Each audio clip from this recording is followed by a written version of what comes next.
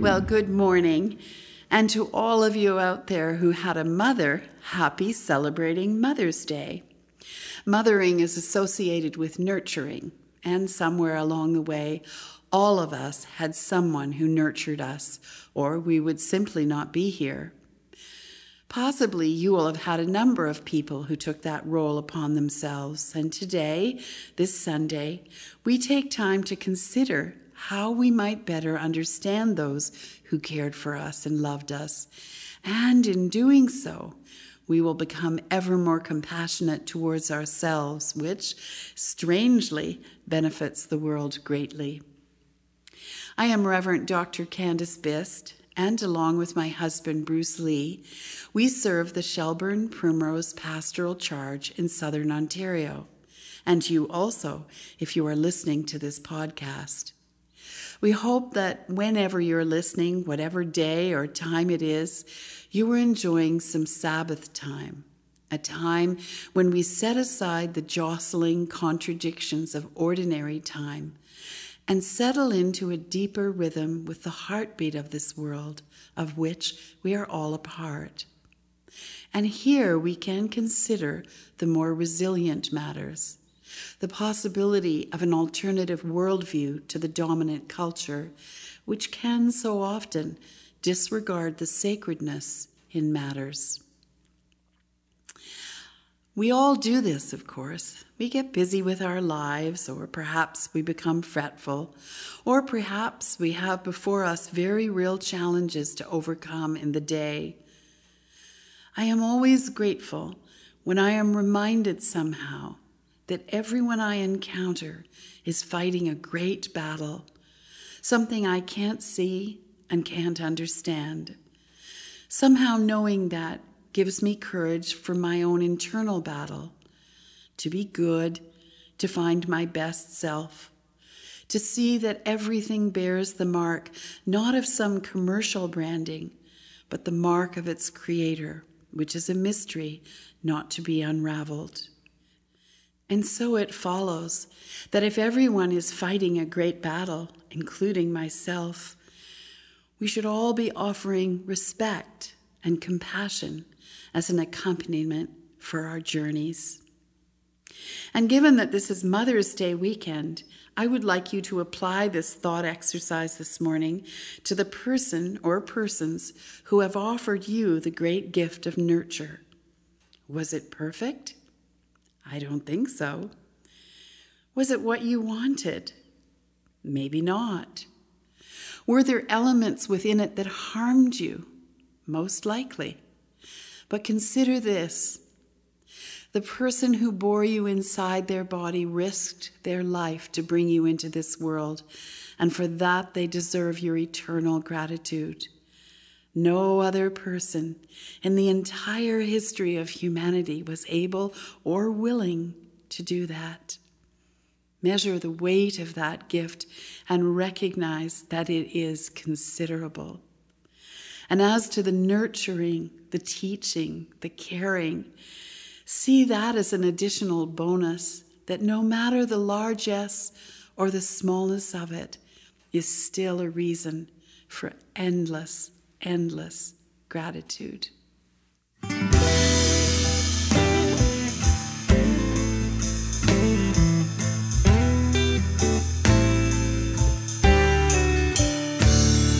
Spirit of God, seen and unseen, breath upon breath we breathe.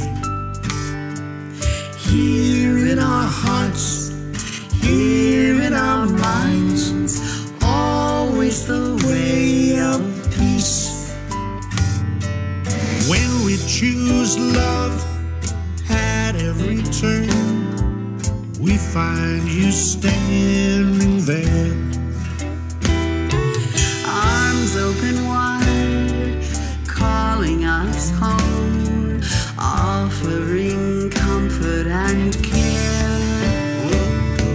Spirit of God, seen and unseen, breath upon breath we breathe.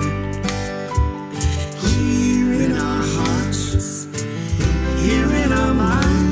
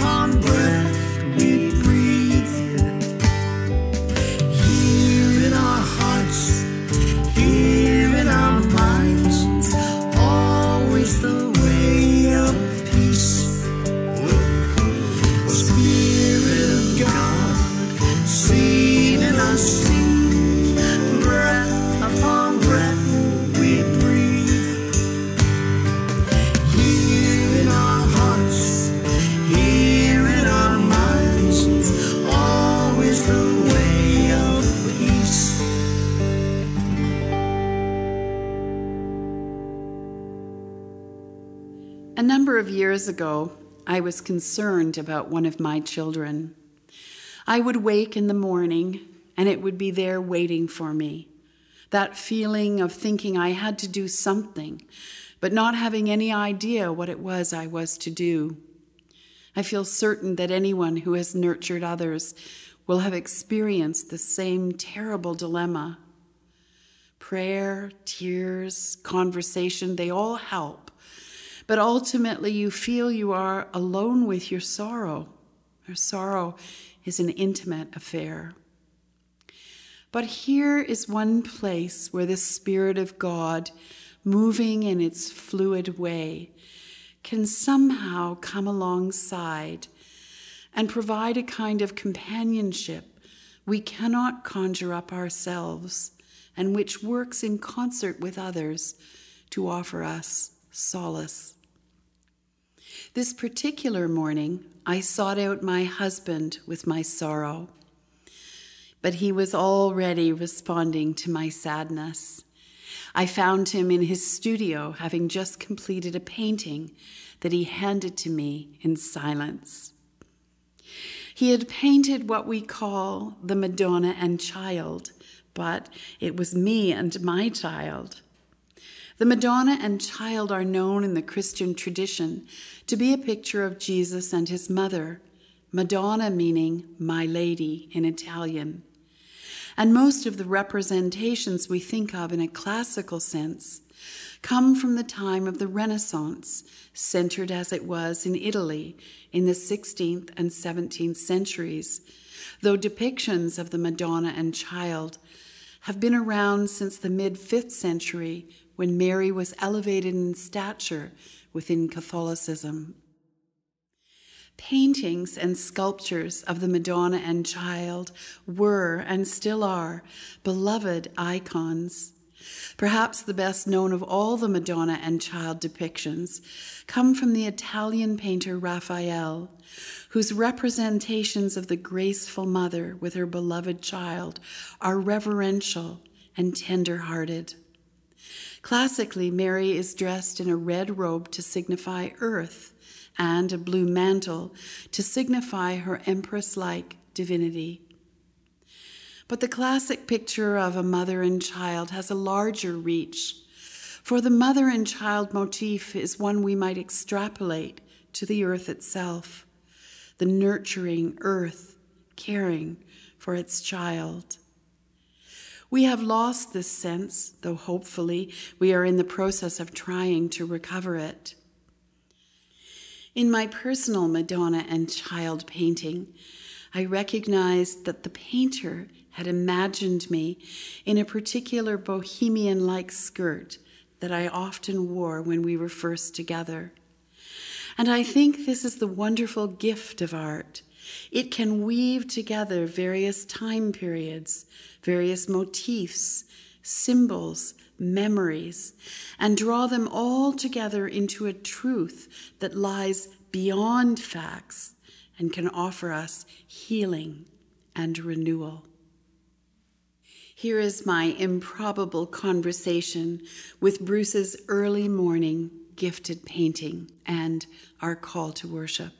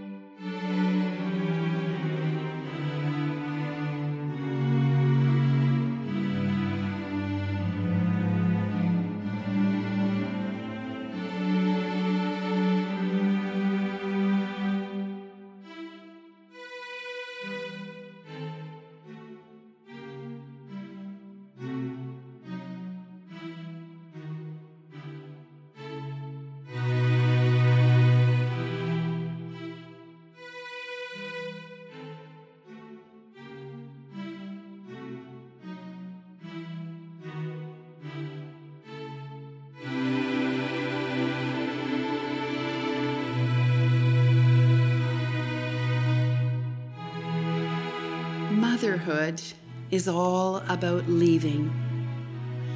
Every exhale of breath leaves behind the person you were. Every inhale of breath breathes into you that which you are becoming.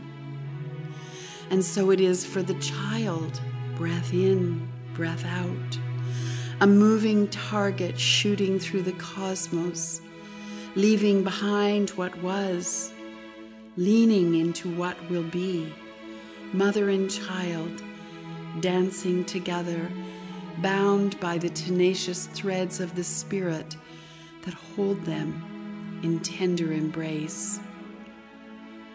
To dance, to breathe, to hold the beloved, to be the beloved. This is to know the melody of the heart which echoes throughout the universe.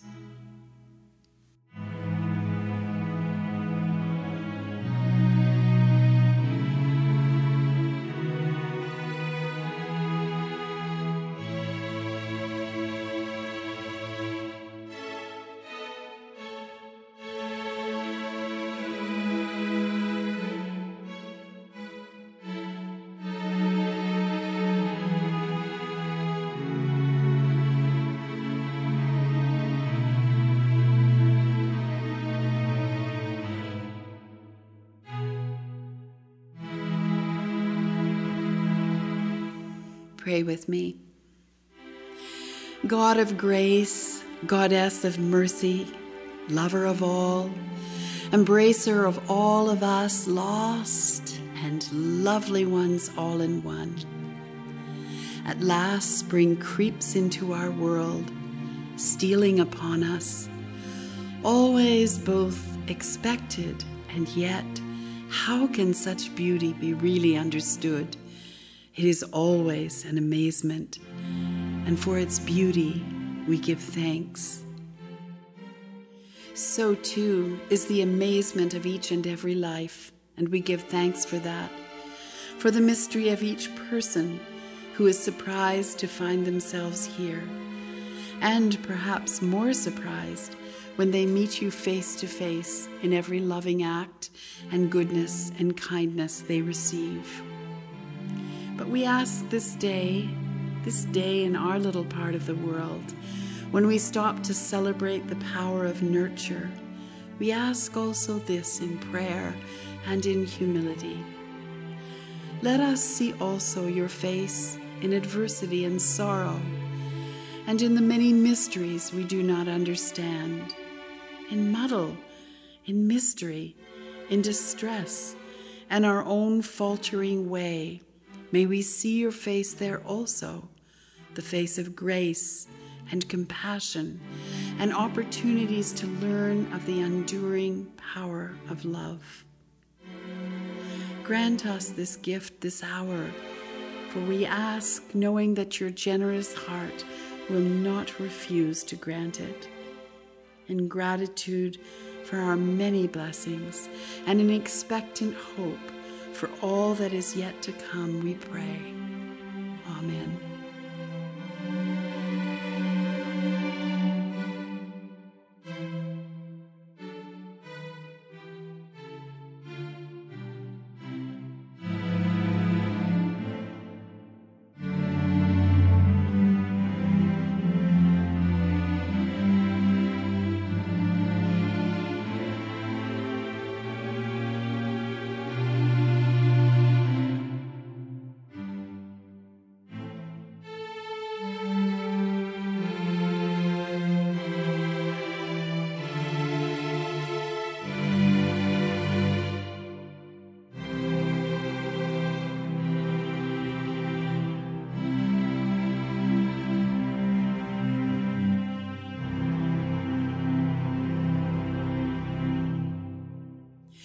We began this last Friday evening to study and practice with a book written by Dr. Frank Rogers called Practicing Compassion. If we had to choose one spiritual practice around which all faith traditions could gather, it would certainly be this one. No matter what belief system humans hold, it would generally be held true that at the heart of all religious leanings there is a deep desire to understand and extend compassion to others. And it is also true that those without any formal faith tradition are also drawn to compassion as a nature or virtue to be desired.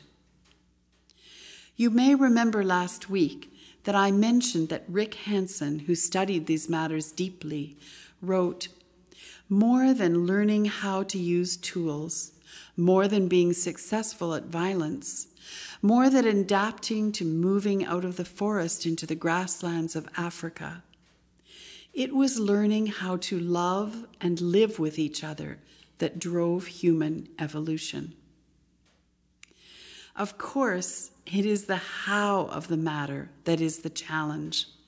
How can we feel compassionate towards others when we ourselves are a mass of contradictions and failed efforts to love others as ourselves, and often to love ourselves as we love others?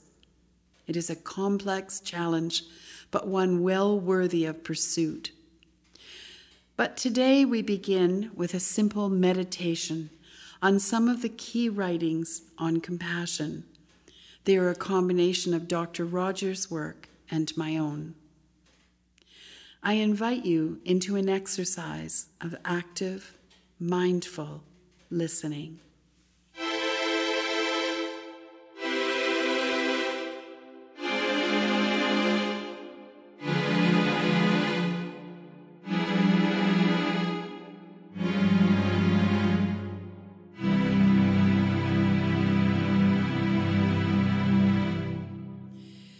Compassion is the active regarding of life through the eyes of love, seeing value in all people and all situations. This committed work of mind and heart restores one's equilibrium and sense of belovedness, allowing for ourselves and all others to be known as valued members of humanity. True compassion also offers a spirit of engagement beyond the human connection to all matters, natural and otherwise, so that we see the sacred in ourselves, in other people, in animals, in plants, in all the elements of water and earth and air and fire. We see through the eyes of love the world brought to life, and in it, we welcome a new richness into our own. Compassion is the heartbeat of humanity. We are most fully ourselves when we see someone in the truth of his or her experience and are moved to respond with kindness and care. Pausing from the busyness of our lives and recognizing the tender humanity of another restores us to our own humanity. The pulse of care and connection within us resuscitates.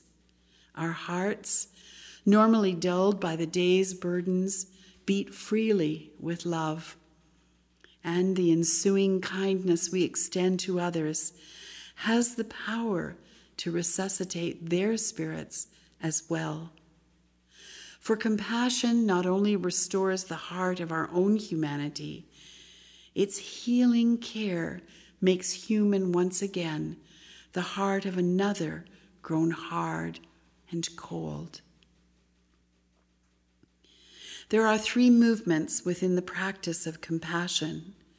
Firstly, this path invites us to know in the depth of our own souls a compassion that holds and heals us. Secondly, the path of compassion invites us to be liberated from the internal turbulence that disconnects us from our compassionate core. And thirdly, the path of compassion invites us to feel genuine compassion towards others. Each person is surrounded by a cosmic circle of care and beheld by a face whose eyes gaze upon him or her as beloved. Holding others in the light of this love opens our heart more fully toward them. On this particular day, may we open our hearts to Mother and mothering people who have loved us into being.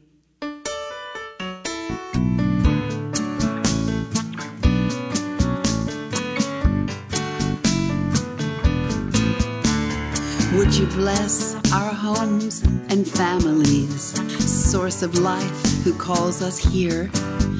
In our world of stress and tension, teach us love that conquers fear. Help us learn to love each other with a love that constant stays, and teach us when we face our troubles that love's expressed in many ways. When our way is undemanding, let us use the time that's ours to delight in simple pleasures, sharing joys in gentle hours. When our way is anxious walking and a heavy path we plod, teach us trust in one another and in you, our gracious God.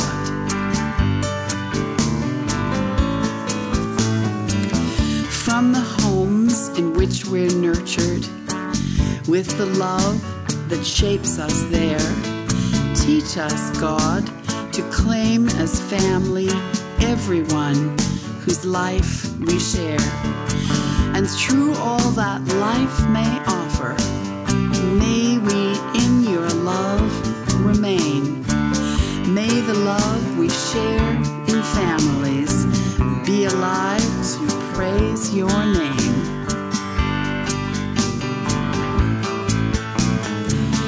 Let us reach beyond the boundaries of our daily thought and care, till the family you have chosen spills its love out everywhere. Help us learn to love each other with a love that constant stays. Teach us when we face our troubles that love's expressed in many ways. Help us learn to love each other with a love that constant stays. Teach us when we face our troubles that love's expressed in many ways.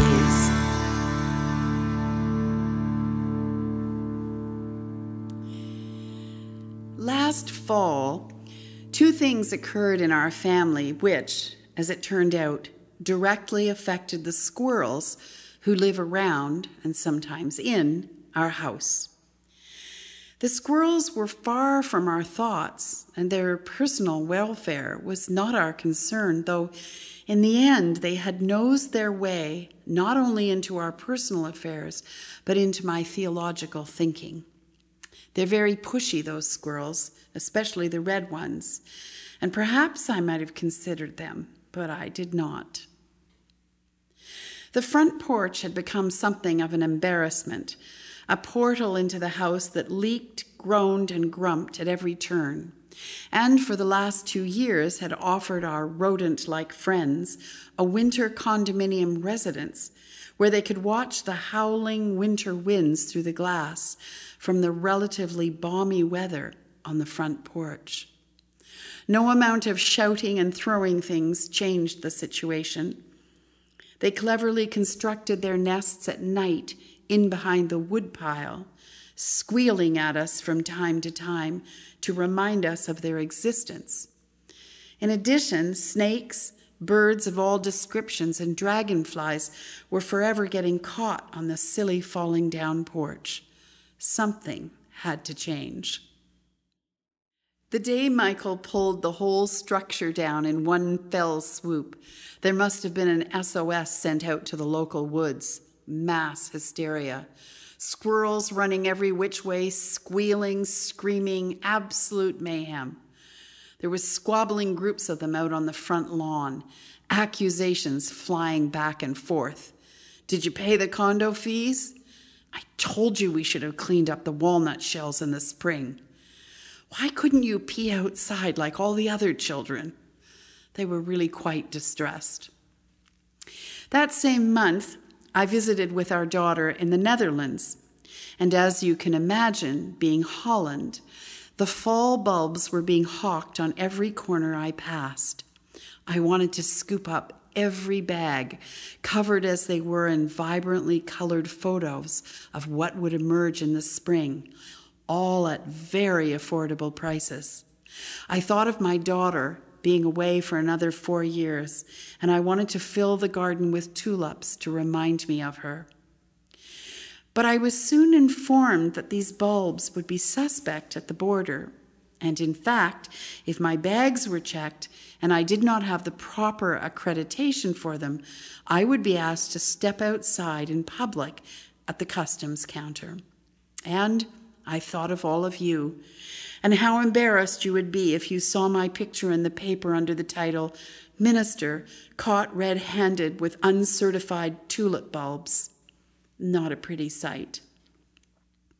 So off I hiked to downtown Amsterdam to the Tulip Museum, where, as it turns out, you can purchase at 3 times the price, mind you, certified, stamped and sealed tulip bulbs that can be brought through customs.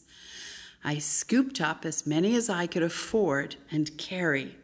And yes, it did occur to the criminal element in my mind, which often has free rein, that I could tuck some of the cheaper bulbs in with the officially stamped ones.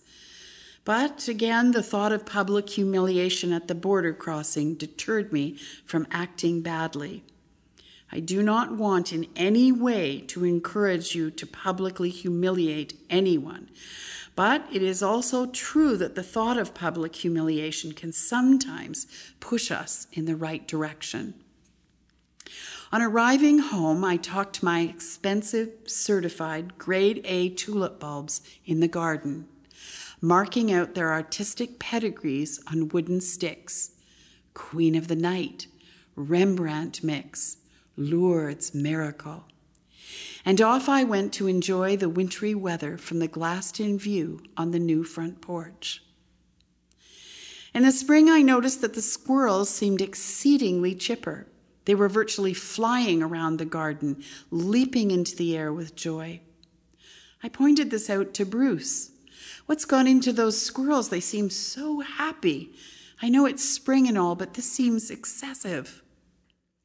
It took me a month or so to actually get down on my hands and knees and dig in the garden, to then discover the source of their joyfulness.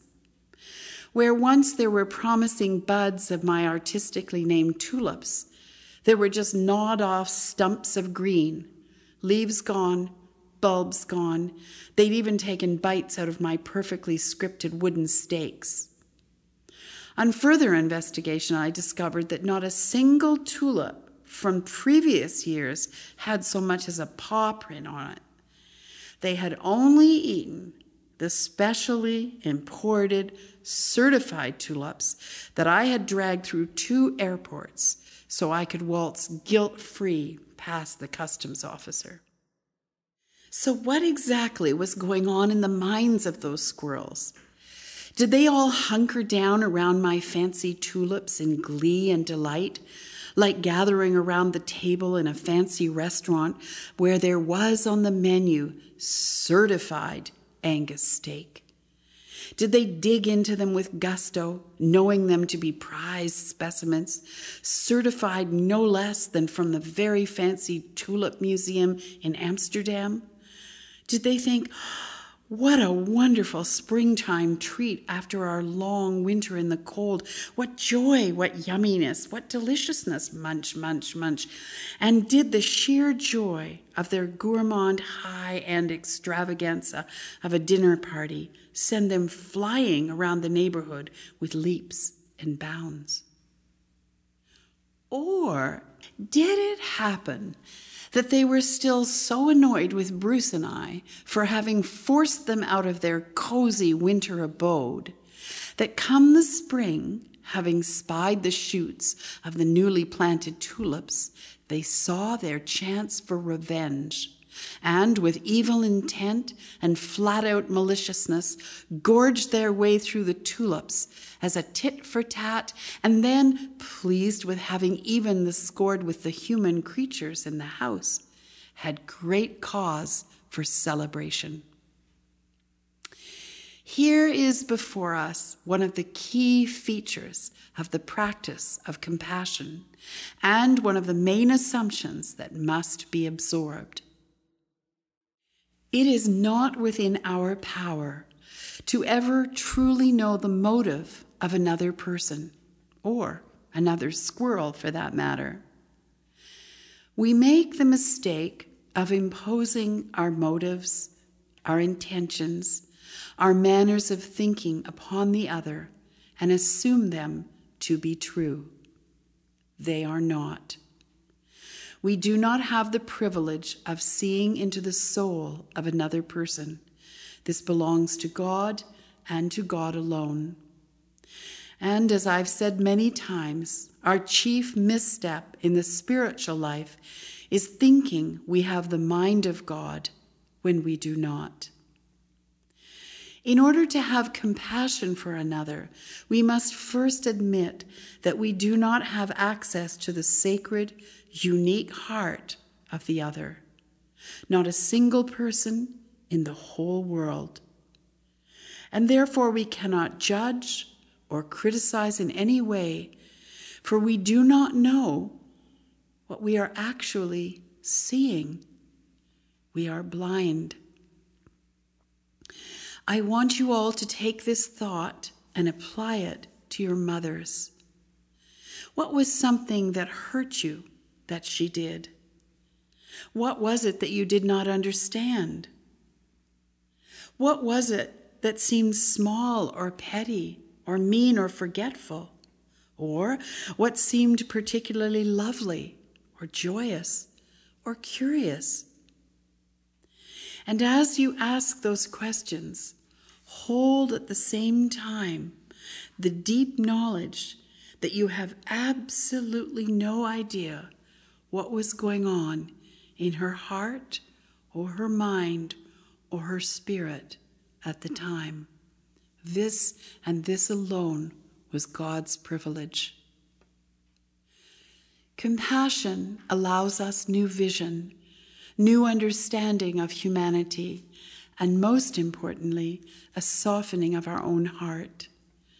Jesus, in all his teachings, was drawing us, enticing us, luring us to this place of the softened heart, the tender heart, the humble heart, that will not claim to know anything of another person other than that they are beloved and valuable, and travel their own sacred journey for which we are but grateful fellow travelers.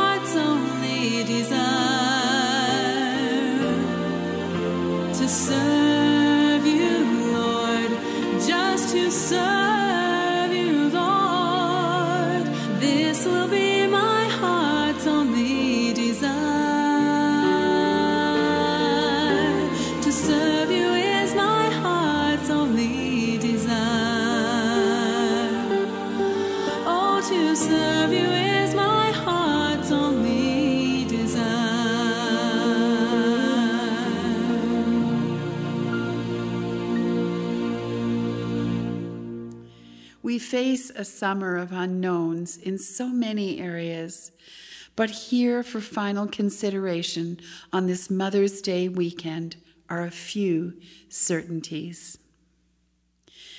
It is the purest happiness you will ever know to truly care for another human. Do not waste a moment thinking on what is fair. Think only on this. You can have a mind and a heart steeped in compassion if that is your longing. Remember that to minister to those in need is the highest of callings. To nurse the sick is an honor. To uplift the weary, a privilege, and to share, a blessing.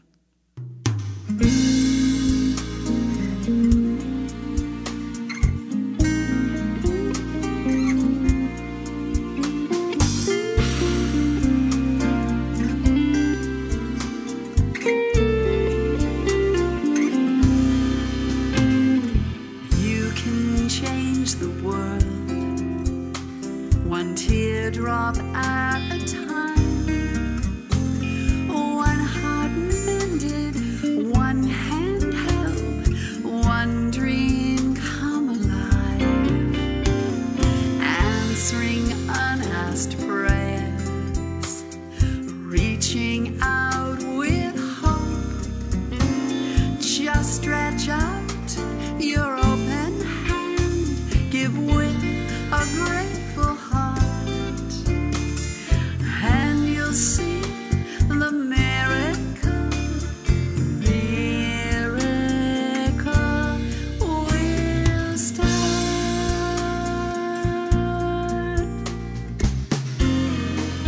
May you see through new eyes this week the mother who bore you, the mother who raised you, the mother you lost, the mother you have, the mother you may yet have, for all manner of things are possible.